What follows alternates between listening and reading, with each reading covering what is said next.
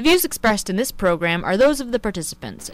Mr. Cramden, you've just won the award as the safest bus driver of the year, and yet you say that you felt that bus drivers don't get the recognition they should. Well, that's right. You see, this award that I'm getting is a special award. Mm-hmm. You know, it's not an award that's given out all the time. And like cops and firemen, they get awards all the time. And I think that a bus driver is just as much of a public servant as they are. Yeah, but those awards are usually given out for bravery in the face of extreme danger. Now, when does a bus driver have to show bravery in the face of extreme danger? When? All the time. Huh? Only the other day, a lady got on my bus. She's got a dog that must have been 6 foot high. So she tries to get on the bus with the dog. I said, wait a minute, lady, you can't bring that mongrel in here. She says, how dare you? She says, this dog is worth $10,000. Well, then what did you do? Well, he said, if he's worth that much, let him take a cab.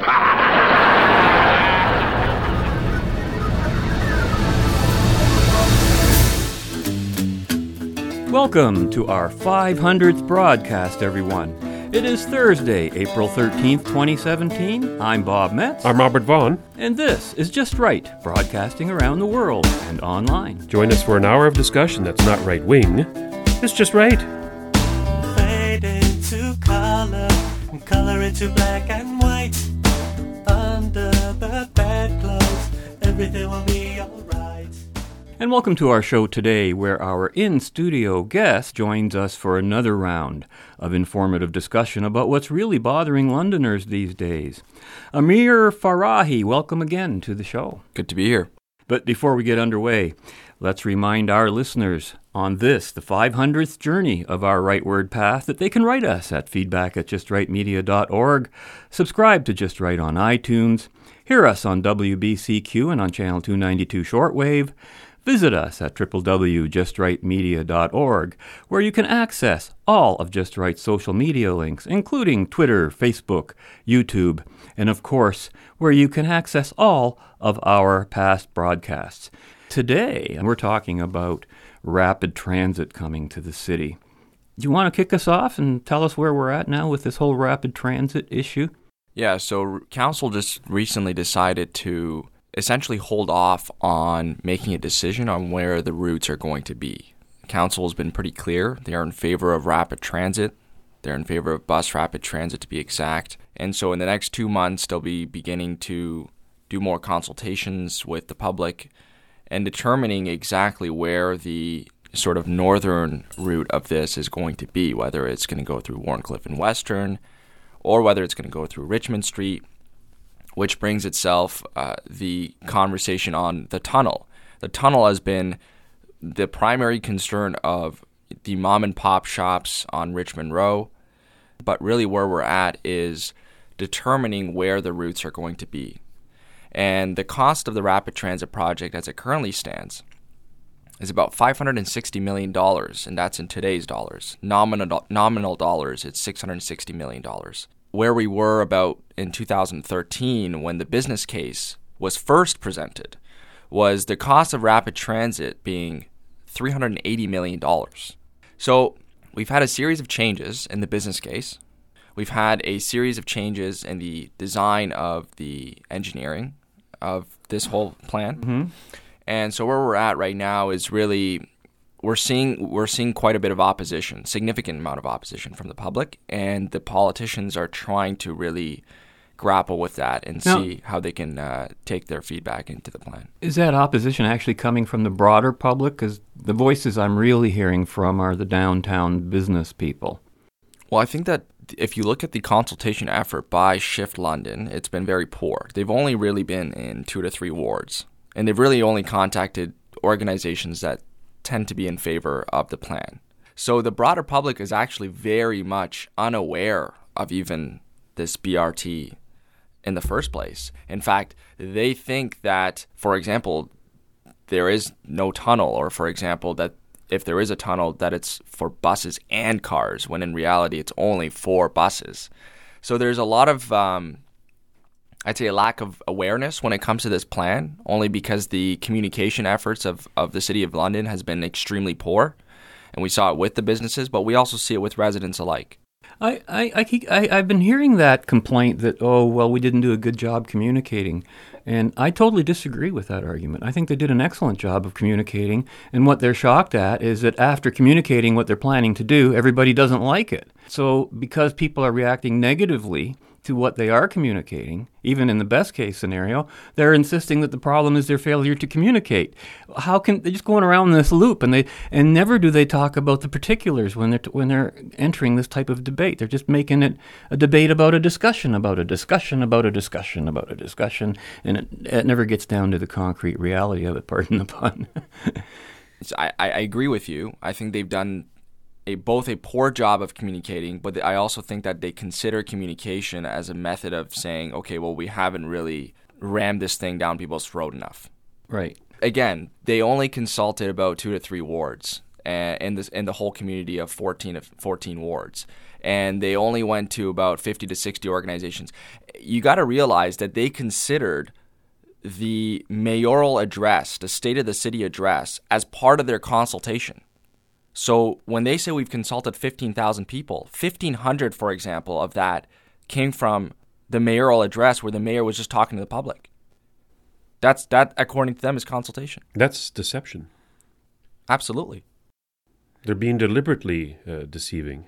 And they considered the booth that they put up for one of the festivals that are related to, there's, I think, kids involved, and there's a whole bunch of playgrounds and stuff that usually happen during the summer at Victoria Park. Like, they consider one of those as part of their consultation efforts, even though they just had a booth up and nobody knew what was going on. So these are kind of examples that show where Shift London has really done a poor job of representing the true numbers and also representing the fact that they didn't consult the general public, but rather a specific Understood. group. But I don't even think there are any true numbers to represent. All these are future predictions, and there are no future facts. And so everything is basically guesswork, much of it based on unknown circumstances.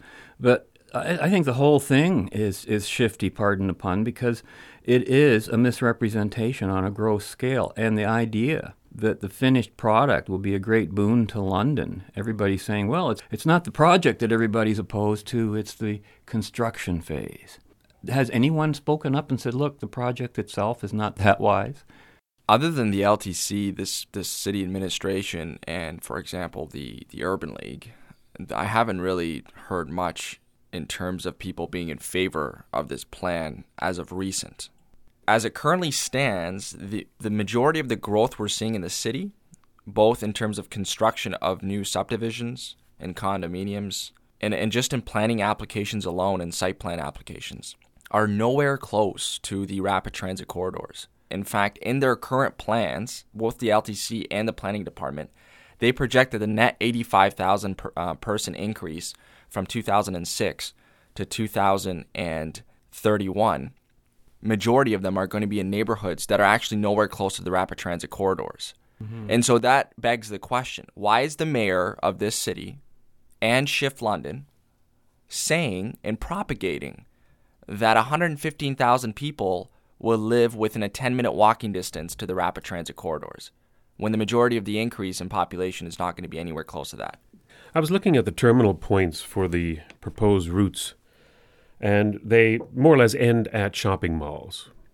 Now, if these are the terminus and the start of the bus rapid transit, people who want to take the BRT will first of all have to park their car, those who would have the car. And of course, where are they going to park them? They'll park them in the mall parking lot. Or if they have a bicycle that they want to get onto the BRT, where are they going to put their bike? On the bus, the front of the bus, like they do normally? That's the plan. Now, they haven't really figured out exactly how the parking is going to work, to be quite honest. They haven't, No. and yet they're going ahead with it. Well, yes, there's a lot of things they haven't figured out, and they want to go ahead with it. And so, yeah, you're right. The idea is really with this whole project, it's a social engineering project. It really is. And they've said this, I'm quoting them, that we need to get people out of their cars. Yeah, but I was going to wait till the end of the show to get into the motivation behind all this, but you brought it up, and I agree with you. And so the whole point is to, yes, get people to drive to a mall, such as Masonville or White Oaks, drop off their car in the parking lot. I mean, it's already full as you see it on a middle of a Sunday. On a Christmas, you can't even park. There you go. So park your car, get on the bus, and then use the dedicated bus lanes to get to downtown. But here's the point of all this. Here are the facts. The average saving in the transit journey is about 4 minutes for this whole network. This is in comparison to the current system that we have. If you're going from downtown London to Oxford and Wonderland, which right now with the LTC takes about 20 minutes, if you're using Bus Rapid Transit, you're going to save a whopping 60 seconds. Wow. And that doesn't include all the extra time to park, all the other things of getting to the place. And this is the one thing that both the LTC and the City of London are not really taking into consideration. They're just focusing on the grandiose, big vision plan that they've got. It's that I have to walk from my house to the bus stop. Maybe it takes 5 to 10 minutes. Then I have to wait because there's a headway. So I have to wait 10, 15 minutes for the LTC to come. Then that LTC bus has to take me to the rapid transit station. Let's say that takes about 5 to 10 minutes. Well, then I have to wait for the rapid transit bus, which off-peak periods is going to take about 15 minutes. On-peak is going to be about 10 minutes. So then I have to wait, let's say, 10 to 15 minutes for this bus to come. Then if I'm going to, let's say, from Oxford and Wonderland, like I just said earlier, to downtown, it's going to take me 19 minutes. So then I get to downtown, and then I have to get off the bus and I have to walk to my workplace or wherever I need to be, and that's going to take 10 minutes. So you add all that up, and now we just got about an hour or more of a bus ride just to get to where I need to be, when in fact, if I were to use my vehicle Or Uber, it would only be about 20 minutes, if not less, maybe 15 minutes. Assuming there's no BRT route in your way. Absolutely, yes. that's another thing that we should bring up in the next break.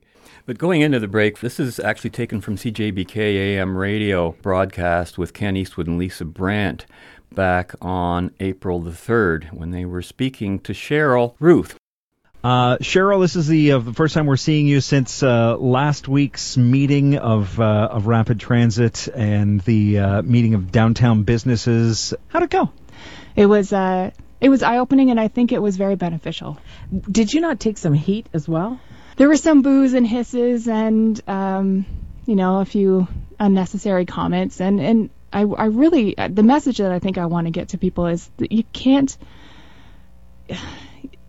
try not to take it as a personal attack. And that's how I'm trying not to take it. I've received emails that are just hair-raising and nasty comments, people ignoring me in the street. And it's not an us versus them situation. This is a citywide issue, and please don't take it out on your city councilors and the engineering team and business owners especially. We all have to work together. We all have to get through this, and we will. I have absolute confidence that we will. It's just going to take some time, but being punitive doesn't help anyone. Mm-hmm. You're never going to make everybody happy. Any construction project will have a downside to it for business owners and homeowners too in some respects. This is a decision council today has to make, whether they're planning on re-election or if there's people coming up in the city who are looking for an election campaign, or if there's people trying to get into a certain party. This isn't about you. This is about London. This is about moving Londoners from point A to point B in the most efficient, cost-effective manner. My focus is the transit user, and getting people around this city. And again, if you're using this for your own personal agenda, I'm very disappointed, because that's not what this is about.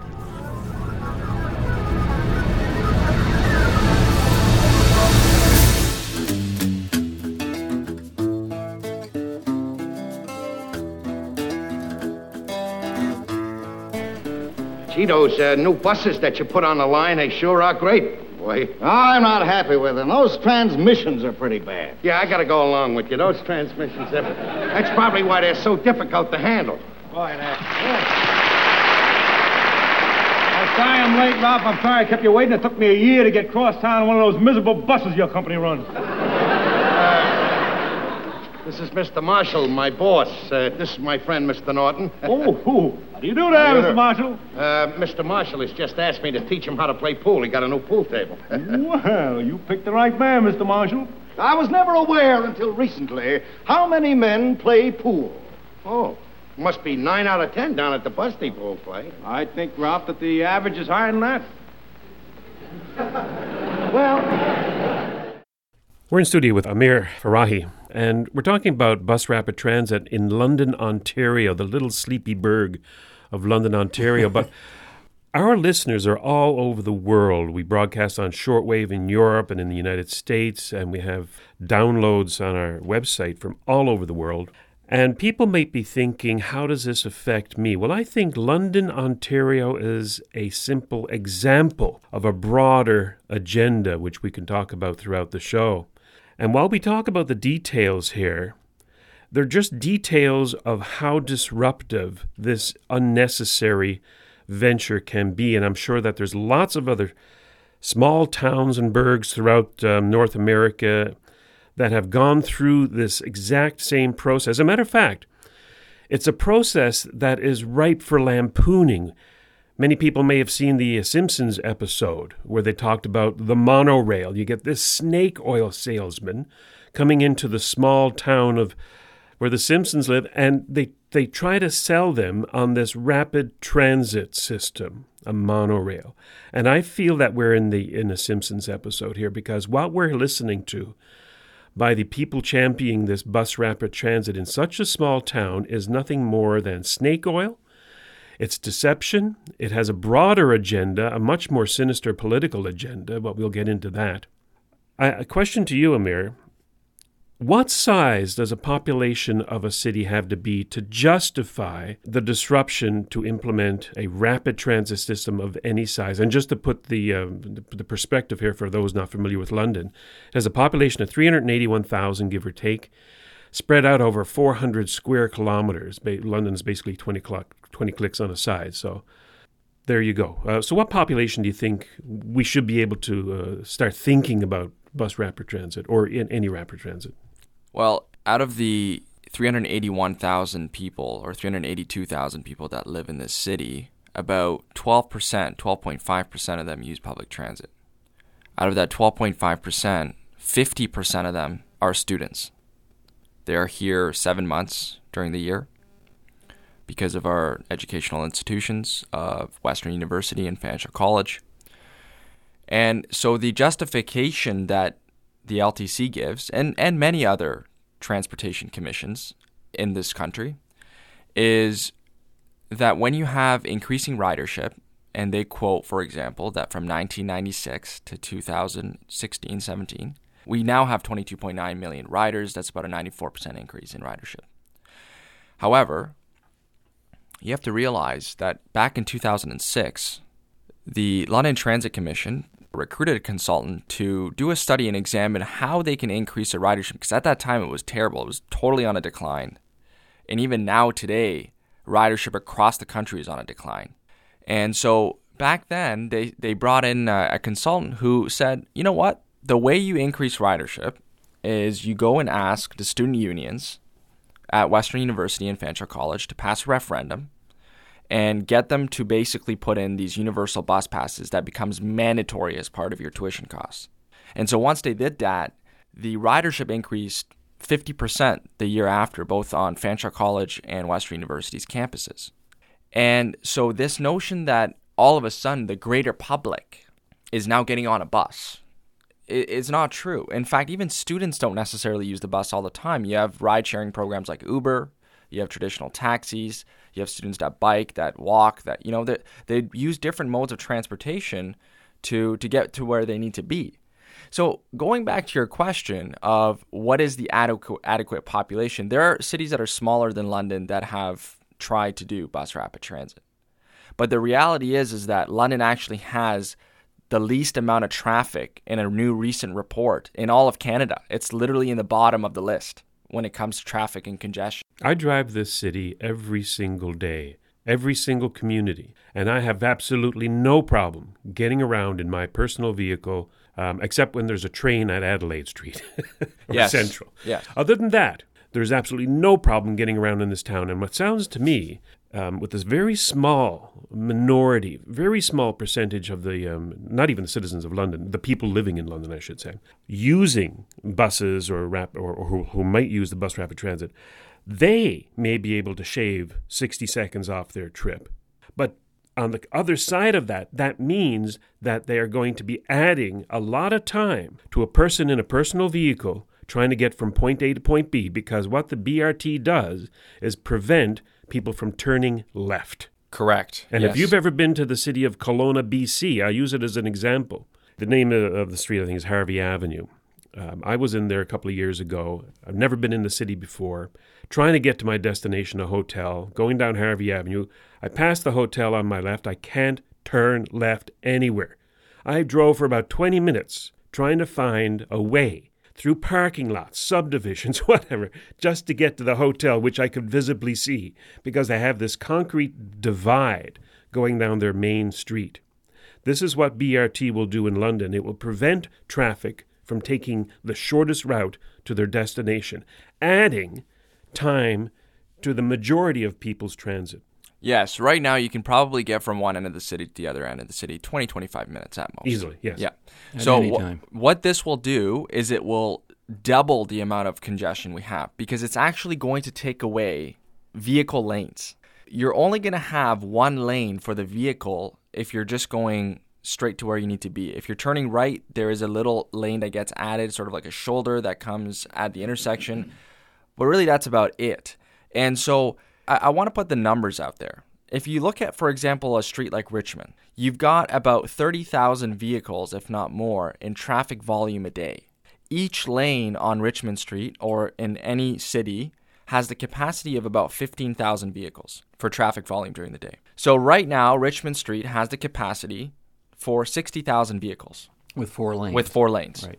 And it's got a traffic volume of 30,000. Now, here's what's going to happen. This is where it becomes an absolutely disastrous sort of scenario, like a traffic nightmare. Western University is looking to ban cars on its campus. It's part of their strategic plan. No more cars on Western University. The question is, it almost It's suicide. Yes. Now, the question is, what is the number of inbound and outbound cars that go to Western University during the day? Well, I can give you that number. It's about 13,000 vehicles. So this is what's going to happen. We're going to have 13,000 vehicles spill over on Richmond Street or on Western Road, which is the 2 streets that sort of hover around campus. Where, by the way, you cannot park. There is Exactly. no parking on any of the neighborhoods or surrounding the university. None. So we're going to now have, let's say, 6,500 vehicles added onto Richmond Street and 6,500 vehicles added onto Western Road. Let's just split it in half. 36,500 vehicles for traffic volume on Richmond Street. Now let's introduce the fantastic bus rapid transit system, quote unquote. What that's going to do is it's going to take away 2 lanes from Richmond Street. So now you're left with only 2 lanes for vehicles each way. So now you're at capacity of about 30,000 vehicles only, and you've got 36,500 vehicles on Richmond Street. Once you're at 100% capacity, that means cars come to a full stop. Well, then their objective will have been reached. Exactly. And that is the point. It is to create the worst kind of congestion you can possibly think of. It's turning London into a city like Toronto, which traffic it becomes a major issue in that kind of a city, and it forces people through their social engineering methods to then get on the bus because they're left with no other choice. Interesting in her conversation, Cheryl Ruth, who happens to be the chair of the LTC, The London Transit Commission, says this is about moving Londoners from point A to point B in the most efficient, cost-effective manner. Then you should buy everybody a car. Yeah. Actually, for the amount of money they're spending, you could actually buy everyone that's using public transit a vehicle. Well, Mark Emery, when he was a downtown merchant, already figured out that at that time, the LTC, its expense could already have purchased every one of its ridership, a new BMW or something like that. It was absolutely amazing. You can even add a massive parking garage to that mix in the downtown. It would relieve the issue of parking in the downtown. And so it's mind-boggling how much money they're spending, And no, it's not going to be cost effective and it's not going to be efficient. 60 seconds for me to get from downtown to Oxford and Wonderland is not efficient. That's 60 seconds for you, by the way, if you're taking the BRT. Correct. It's an extra 5-10 minutes for a person in a vehicle, and there are far more people in vehicles than there are on the BERT, as they're calling it. Yes. What's interesting, too, is Cheryl's talking about her disappointment because she sees people pursuing their own personal agendas. Is she talking about you? Is she talking about people? No, she's talking about herself. She has a personal agenda. Well, she does. She said that right after my focus is transit. And when people are booing her and making inappropriate comments, they're expressing in the way that they can at the time their disapproval with her and her personal agenda. And she says, let's not make this a personal attack. Well, how much more personal can you be when you're looking at destroying a person's livelihood? To be quite frank, Cheryl and the rest of the people who are in favor of this plan, which is a fairly vocal minority, I would say at this point, are trying to put a kilometer-long tunnel that's only used for buses on Richmond Row. Richmond Row in this city is the heart of it, of the whole city. It really is where the mom and pop shops have contributed so much over the past decade. It's a nice stretch, yeah. It's a very nice stretch. Restaurants, theater, clothing shops, bars. And all small businesses. These are small businesses.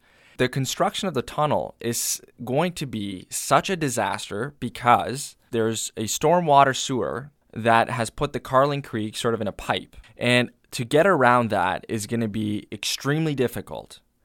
And you've got a whole bunch of utility lines. You've got 2 sanitary sewers that's underneath. You might come across archaeological finds. It's just such a complicated project. They estimate to be $100 million.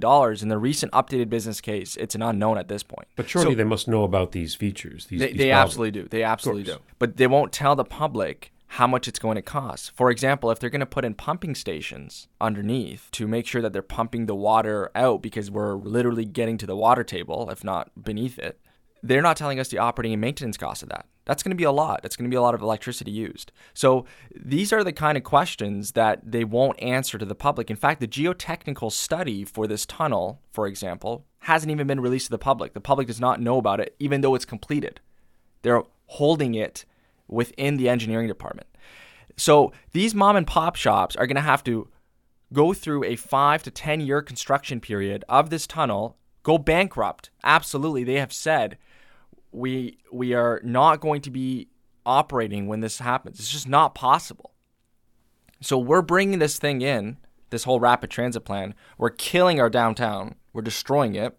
And not only that, we're causing such traffic nightmares, tax increases. Absolutely, you will see tax increases for the average commuter. And we're talking about 75% of this city that uses their vehicle, their automobile to get from point A to point B. Well, we're going to be talking about a tax increase for people who stay at home and just pay their property taxes. Yep. Listen, coming up next is a portion of a conversation, again from CJBK, April the 7th that this was recorded, featuring Dan McDonald from Downshift and Christopher Ryan from Shift Happens.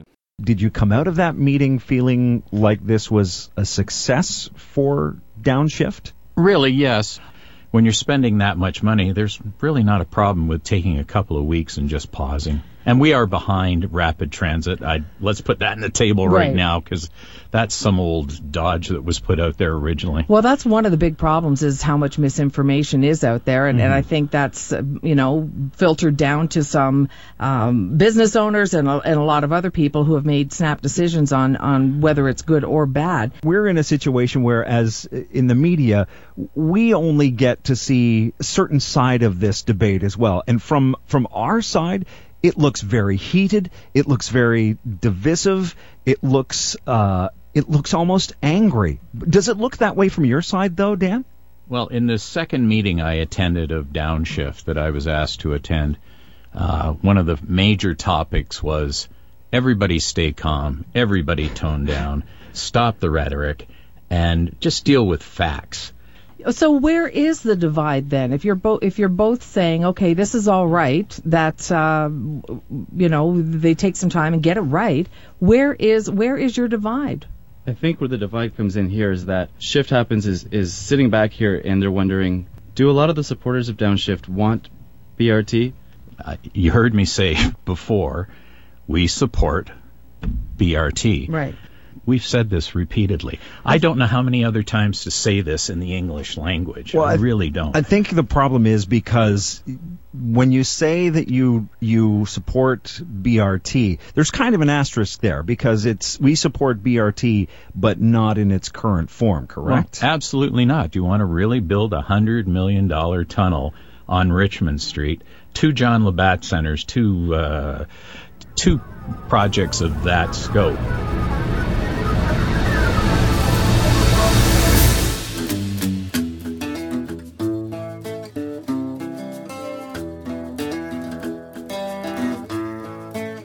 When it comes to Shift Happens, what is it that your members want? What we want most is the London Plan. This is about bringing people inward and upward throughout the city. It's about stopping the traditional urban sprawl, the traditional sprawl, the solo car use. It's not a war on cars, by any means. It's a multimodal idea that London can be a better community with more options. All right. Did you take the bus here today? I did not. Okay. I wondered. Dan, can you summarize for us in a few seconds what you want? Yeah, I'm a lifelong Londoner. I've weathered the dreadful service provided by the LTC since I was a small child. Would like to see all sorts of improvements, but I don't want to see those improvements made at the cost to other people. You're listening to Just Right, broadcasting around the world and online. Thank you to all of our financial supporters who have made it possible for us to reach the 500th broadcast of our journey in the right direction and to share our programming with the world. Visit www.justrightmedia.org to offer your financial support, and while you're there, sample our timeless past broadcasts, all archived for your listening enjoyment at your convenience. Well, we just listened to somebody called Christopher Ryan of a group called Shift Happens in favor of the bus rapid transit. And when he says that this isn't a war against the car, to paraphrase, I think that's total bullshit. I think it's deception, and I think that's why they're having a communication failure, because it is a prima facie fact that people in cars will be at a disadvantage with this BRT.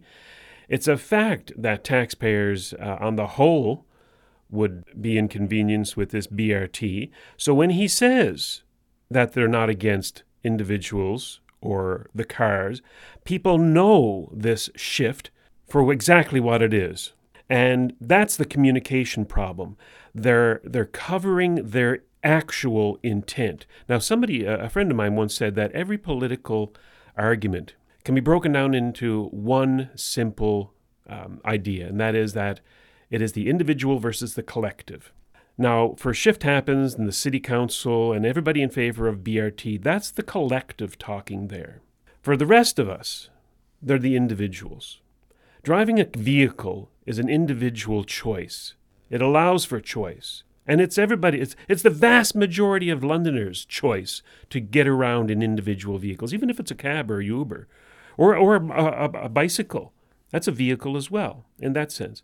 But when the collective team up and bully everybody else, destroying their livelihoods, inconveniencing them, taxing them, so that a very small minority of a collective can get to point A to point B 60 seconds faster, there's the communication problem they're having, because nobody believes them. Absolutely. And here are the facts. The business case is saying that we want to convert 4% of automobile users onto public transit. The Transportation and Roads Director of the city, Mr. Edward Soldo, has said we need to get people out of their cars. So to say that this is not a war on cars is fake. It's bogus. It's not true. It's right there. But even when they say that, what's the reason for saying that? Why would someone even out of the blue just say we need to get people out of their cars? What is the rationale for that? Yeah, why? Global warming? Well, what? So envy? It's the urbanist philosophy, I would say, of trying to create transit-oriented development is what they call it, TOD. And it's basically a fancy word that means creating more density, having people live in densified neighborhoods so that they can access everything within a walking distance, and they use public transit as a means of getting to where they need to go. You know, I have no problem with that. I really have no problem with that. If you look at cities like New York, Chicago, Toronto, whatever, that's actually a nice way to live for a lot of people. And I don't mind it. The thing is that it has to happen naturally.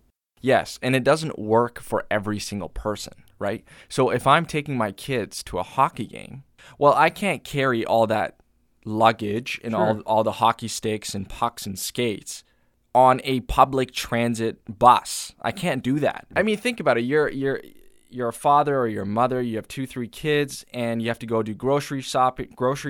You've got to, put your kids into extracurricular activities.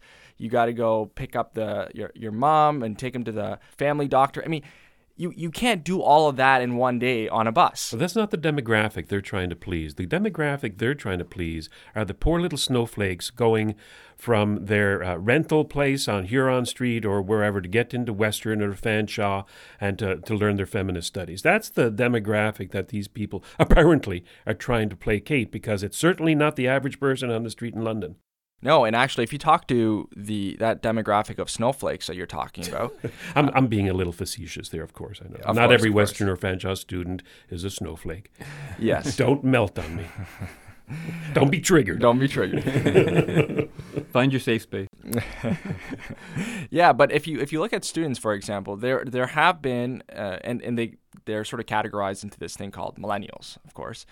There have been recent studies and research and data that's come out that says that, in fact, millennials are the largest buying segment of the population of automobiles.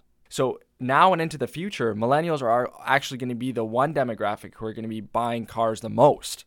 The reality is that millennials, as it currently stands, if you're going into college, you're probably more likely to get a job. But if you're going to university, it's very difficult at this point in time. So when you don't have a job and you're not making enough money and earnings, then you obviously can't afford to buy a car, of course. So you have no choice but to use public transit. But when you get to a point where you can, and you've got a family and you've got kids, well, then you go out and you buy a car. It's just, it's very logical. Now, in places like Toronto, which these urbanists love to study, everyone, for the most part, uses, for example, the subway in Toronto. And there's a reason for that. It's not because they like public transit, for example, or they might, but the reality is that they use public transit because it's actually more efficient than using a car. There's more congestion in Toronto. It's harder to find parking in Toronto. And so you get everyone using the subway because it's just more efficient. Now, in London, we don't have traffic congestion. We don't have 5 million people either. And we don't have 5 million people. So there is no need for that. In fact, if you even talk to students, they say our current system is fine. There have been reports, video reports, by the Gazette, which is the university's newspaper, where they've interviewed students. 99% of them said it's fine the way it is. You could just add an additional 30 to 35 buses onto the existing 200 in fleet, and that would really solve the problem. Well, it would solve the problem for the people who take buses, but I think Bob can remember when the LTC, the London Transit bus drivers, went on strike, about 5-ish years ago or so. As a car driver, I never found getting around London to be so much of a pleasure and fast, because there were no buses on the roads occupying that right-hand curb lane. You actually beat me to it. I was going to suggest perhaps a better plan is to get rid of the LTC entirely and go back to all private public transit, because public doesn't have to be government run. Public can be run by the private sector as well. And I think you'd have a much more efficient way, because when they were on strike for a while, we talked about it on this show, and we were so pleased with getting around everywhere, even on campus. Everything was smooth. Everyone had discovered alternate ways of getting around. Didn't take long, and that's why the strike didn't last any longer. But the LTC lost a lot of ridership, and that might be another reason why they added some more freebies onto the system to keep it viable. But, there's so many interests at play here. You've got the university, you got downtown. I was listening to Dan McDonald of Downshift, and I think one of the most dangerous things that I hear people saying and I consider it a sort of an epistemological disaster, and that's to say that they're supporting rapid transit but not the current proposal. Well, the current proposal is called rapid transit. I think what they're really supporting is something I would call basic improved bus service, not rapid transit, because as long as you use that word, you're in the enemy camp, and I think they have to learn not to use the language of the enemy. You got to create your own language so people can understand you, and that was the whole conversation between Lisa and Ken, and then, you know, whose side are you on? Where are you on? How come we're so confused, right? Because they're using the same terms. Absolutely, and it's very interesting, going back to your point about, you know, individualism and collectivism. You can see that the side that always takes on the collectivist narrative tends to use words that sound great, but they're really there to mask what is a disaster. And so, for example, they introduce words like rapid. Yeah. When really it's not rapid at all, right? It's actually slower for most people. It's slower. So they're very picky with the words that they use. It's Orwellian. It is very Orwellian, absolutely. It is. It has to be. Yes, and when you're selling a lie, you have to lie.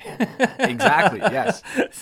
So this is an ongoing thing, right? We've talked about this before. You know, on the previous show, we talked about sanctuary cities, and again, sanctuary city sounds good, but it's not. But I think it's important to note that when they say something, when for example, Cheryl Ruth comes and says cost-effective and efficient, well, that sounds great, but it's not efficient and it's not cost-effective. If you do the analysis, if you add the operating costs, the maintenance costs, and the capital costs for this project, you get somewhere close to about $1 billion. And the actual cost to benefit the benefit to cost ratio goes below 1, which means for every dollar that we're investing into this, we're getting actually 95 cents back, which is what I actually break down in my most recent column. So this is not the costs of this project actually outweigh the benefits. It's very clear. It begs the question, why are we doing this? And the reason for that is simple. It's social engineering at its finest. The destruction of the individualist mindset and their use of a personal vehicle. Yeah. This whole cost benefit thing too is I think BS, because it's the cost to person A, benefit to person B. Not even that. That's an illegitimate way of measuring anything. You can't say that the cost benefit ratio is this when you're talking about two different parties involved in each half of that transaction. That's just immoral. And on top of that, here's why these people who are introducing this concept and this project in general are not credible at all. And I can prove it to you right now. Back in 2013, they introduced the business case. They said that the cost-to-benefit ratio, or the benefit-to-cost ratio, rather, is 1.8, which means for every dollar we invest in, we get $1.80 back. Today, it's 2017, and the benefit-to-cost ratio in their most recent updated business case is 1.1. 1.1. So for every dollar now we invest in, we get $1. So that begs the question. 3 months down the road. I don't understand. Where do we get this money back? What's this investment? I don't see an investment at all. I see a money pit. The way they consider the benefits is this. And again, the methodology they've used here is extremely subjective. The fact that it's reduced from 1.8 to 1.1 meaningless on the same business case just goes to show you that this whole thing is meaningless. But really, it's to point out that these people, when they said, for example, the capital cost of this project is going to be $380 million, and today we learned that it's going to be $660 million nominal, that goes to show you that these people are not telling you the truth. So, a year or two down the road, the cost of this is going to be way higher. The benefit to cost ratio is going to be way lower. And we're going to come to realize that. And then we're going to say, well, why do we elect these people, these incompetent politicians who went ahead with everything that they were told by staff, and again, it's going to be an absolute disaster for this community. Now, you see, in order to get the Mr. Marshall, I was just thinking, down at the bus company where you got plenty of room, why don't you just set up a recreation room and set up a couple of pool tables and the fellas can play pool? Recreation room? Well, certainly. Yeah, most of the bus drivers have a quick lunch and they got time off and they'd like to shoot a couple of games of pool. It's a relaxing game. I mean, to coin a phrase, a relaxed bus driver is a efficient bus driver. Now, in order to stroke... Oh, that's a very interesting suggestion, Norton. My greatest concern has always been easing the strain on my drivers. Yeah. What with the traffic, overcrowded buses trying to maintain a schedule, they have their problems. Oh, I like a man who can think on his feet. Thank you, Mr. Say, Ralph, what do you think of that suggestion? That's very good. Now, here's how you stroke, Mr. Marshall. So you're talking about buses running on schedule and everything. Have you ever thought of running odd and even buses? Odd and even buses? Certainly. The odd buses stop at the odd streets. The even buses stop at the even streets. See? Splits up the crowd. The buses keep rolling and you're on schedule. You know, that's a very interesting, a very, very good thought. Say, Mr. Norton, how would you like to come to work for me? Hey, work for you at the bus company? Yes. Now, for a long time, I felt the need in our organization for a man who understands the driver's problems, for a bus driver supervisor. A man who really can understand their problems, find ways of alleviating them, and raise their morale. Now, from the few things I've heard from you tonight, you'd fit that position perfectly. Why don't you sleep on it and get back to me tomorrow? I would. I'm on the late shift tomorrow. It'd be all right if I get into your office a little before noon. Fine, fine. You come straight up to my office, and if there's time, we'll have lunch together. Good thinking. Good. Ralph, I want to thank you for introducing me to Mr. Norton. Now, let's see that brake shot.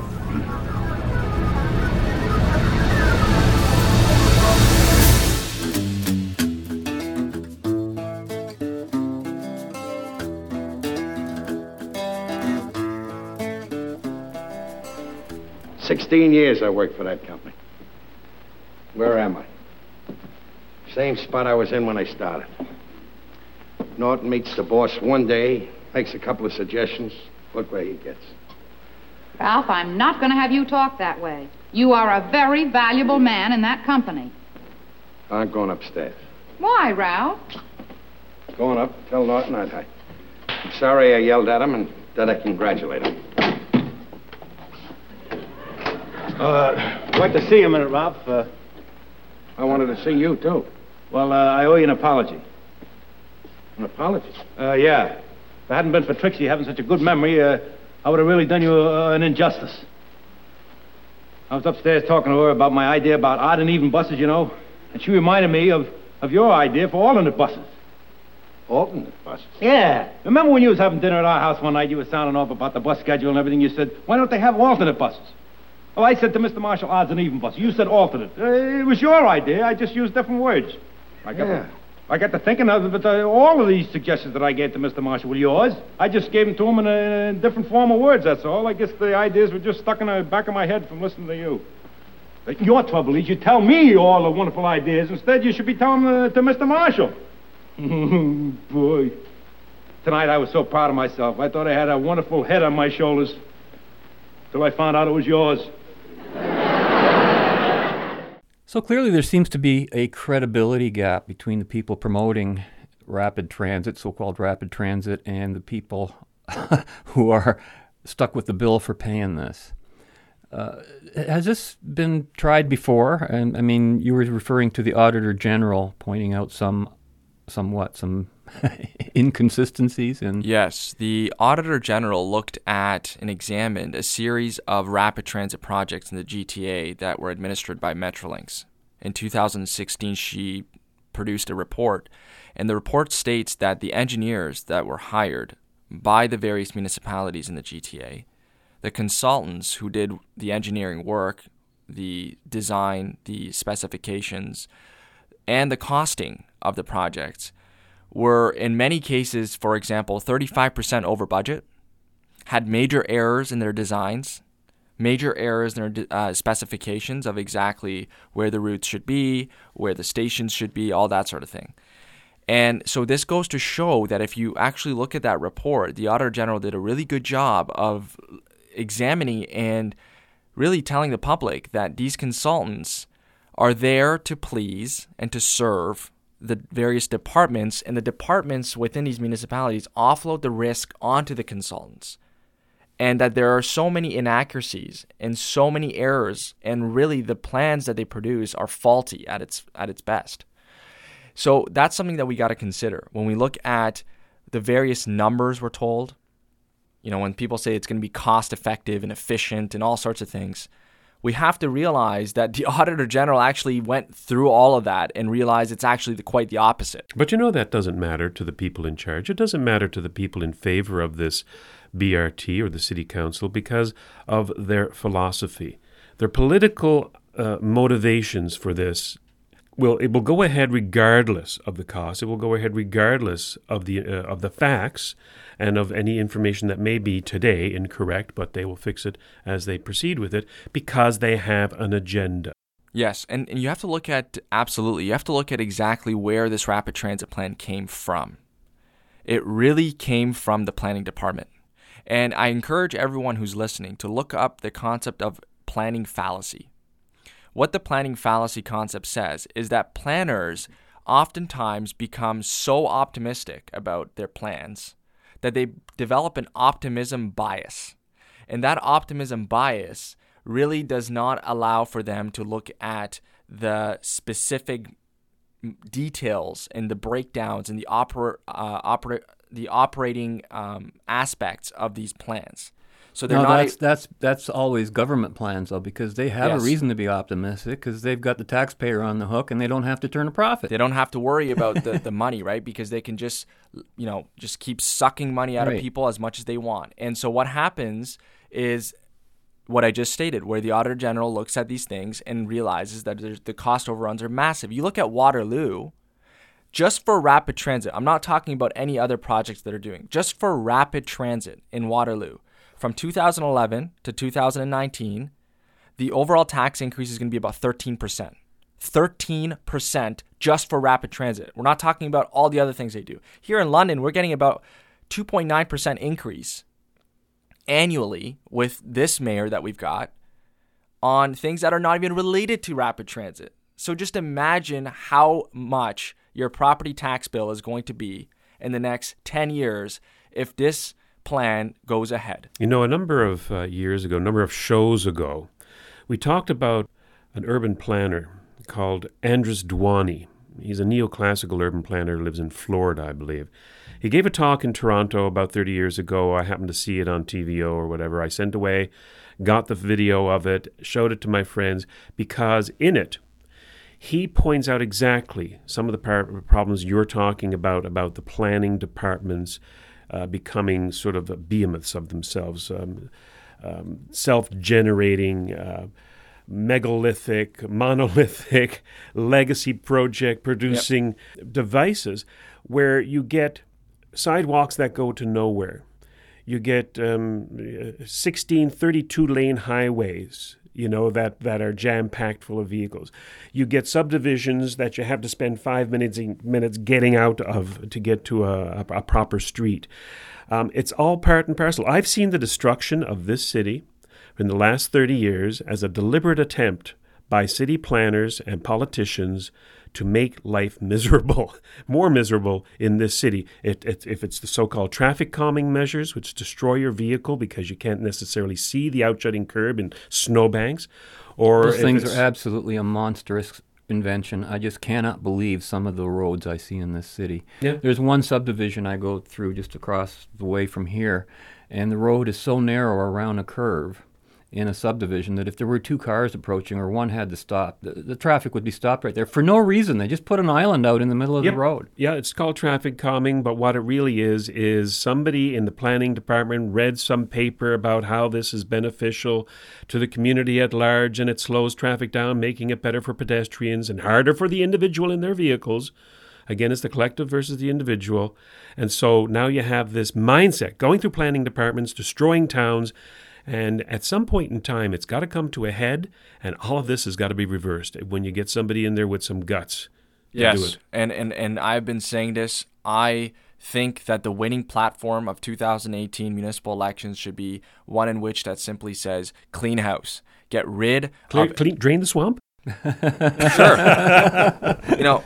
Get rid of all these incompetent, stupid politicians and administrators and really actually get rid of the entire leadership on this city. Because to be quite honest, this city has been deteriorating. And I'm sure there are other cities in the world that are facing very similar problems where you have administrators and you have politicians and you have really at the leadership level a bunch of incompetent and really stupid. The thing is, Amir, the thing is that it's not just a particular person we're talking about here, because it happens year after year, generation after generation. Yes. I remember when it first started in the city of London, when I first moved here, I noticed that they had done something on Dundas Street in front of the old Hudson's department store, which used to be a fixture for a lot of people back in the 60s, 70s and that. What they did was to make it more pedestrian-friendly by taking out parking spots, making the road curve, reducing it from 4 lanes to 2. What happened? All the businesses on that stretch from Glebe to Adelaide closed.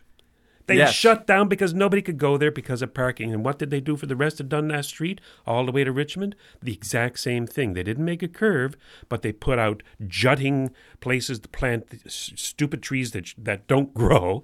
They just are little scrawny things. And they reduced parking, and then they brought the welfare office down at Dundas and Richmond, and now all you get downtown are druggies, people in dire straits, panhandlers. Yep. The businesses are closing and shuttering, and it's a deliberate attempt. And we're handing out 2.6 million needles annually, going back to what you're saying. And a lot of that stuff happens in the downtown. And you have to realize that these planners, for example, they've approved massive subdivisions in the peripheries of the city, massive commercial corridors and districts in the peripheries of the city. You look at the Southwest plan. Oh, I know, yeah. Right? And the then settlement trail in that, yeah. And then they say, well, why do we have vacancy in the downtown? They say, well, we're not going to widen roads. Well, really, you just approved millions and millions of square feet worth of space for developers to build in the peripheries of the city, and you're going to have to widen roads for that. So when they say we're not going to widen roads, that's just not true. And when they say they're against suburban sprawl, that's an outright lie. Absolutely, and we're seeing it. We're seeing condominiums like 20 stories being built in the middle of a farm. Yep, and that's true. That's like ridiculous. And so, again, going back, even to the parking issue, right? They say, well, there is adequate parking in the downtown. People should not be concerned about parking. Well, really, the statistics show that 55,000 people work downtown, 7,000 people live downtown, and there's about 1.8 million visits in the downtown annually in total. But there's only 15,000 parking spots for all those people. Right. So, again, it's just a lie. It's lie after lie after lie, and they're trying to deceive the public. Well, as our time wraps up, I think one of the biggest lies that we're facing is that our politicians are arguing that the conversation on rapid transit has been going on long enough and that it's time to take that vote and reach a consensus. Although what I see happening here is that they're not even trying for either a consensus or consent, and what they're trying to do is bypass both of those very necessary things that we would think would be necessary in a free society. Would you agree? Yeah, I think they've had their minds made up. You listen to one of the counselors on the Horseshoe, and they've said that we've already made a decision on rapid transit. That keeps getting reiterated time and time again. We've already made a decision. My colleagues are not going to overturn their decision. We're going ahead with this, regardless of where the people stand. And the people are the majority. Again, 76% of this city use their vehicles. And if you don't include students, that's something like 96%. Right.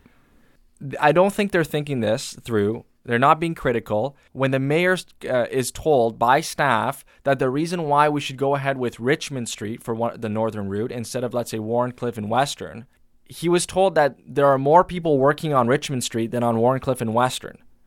The quote was something like 17,000 people working on Richmond Street versus 4,000 people working on Warncliffe and Western. Not once did the mayor ask exactly what methodology did you use to get to those employment numbers, because the biggest employment center there is on Richmond, and really probably the only one, is St. Joseph's Hospital, and they have about 4,000 employees. So that question wasn't asked. See, the thing with these politicians, and this is why I call them incompetent, is because they don't ask critical questions. They simply accept everything that they're told by staff as if staff are somehow the messiah of this city. Well, maybe you should forward them a copy of this show where some critical questions actually get asked.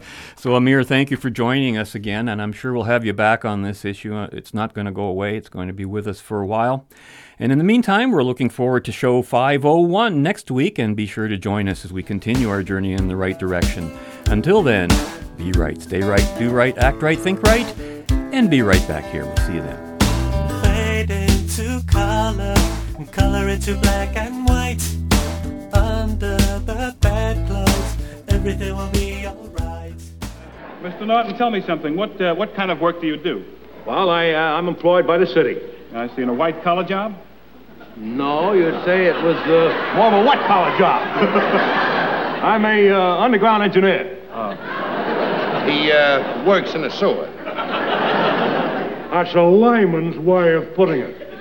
Well, Mr. Norton, tell me something. Have you ever ridden in your friend's bus here? Oh, yes, I ride my friend's bus every opportunity I get the chance because I'm assured of a comfortable, smooth, safe ride. Mm-hmm. And besides that, he lets me ride on the bus for nothing.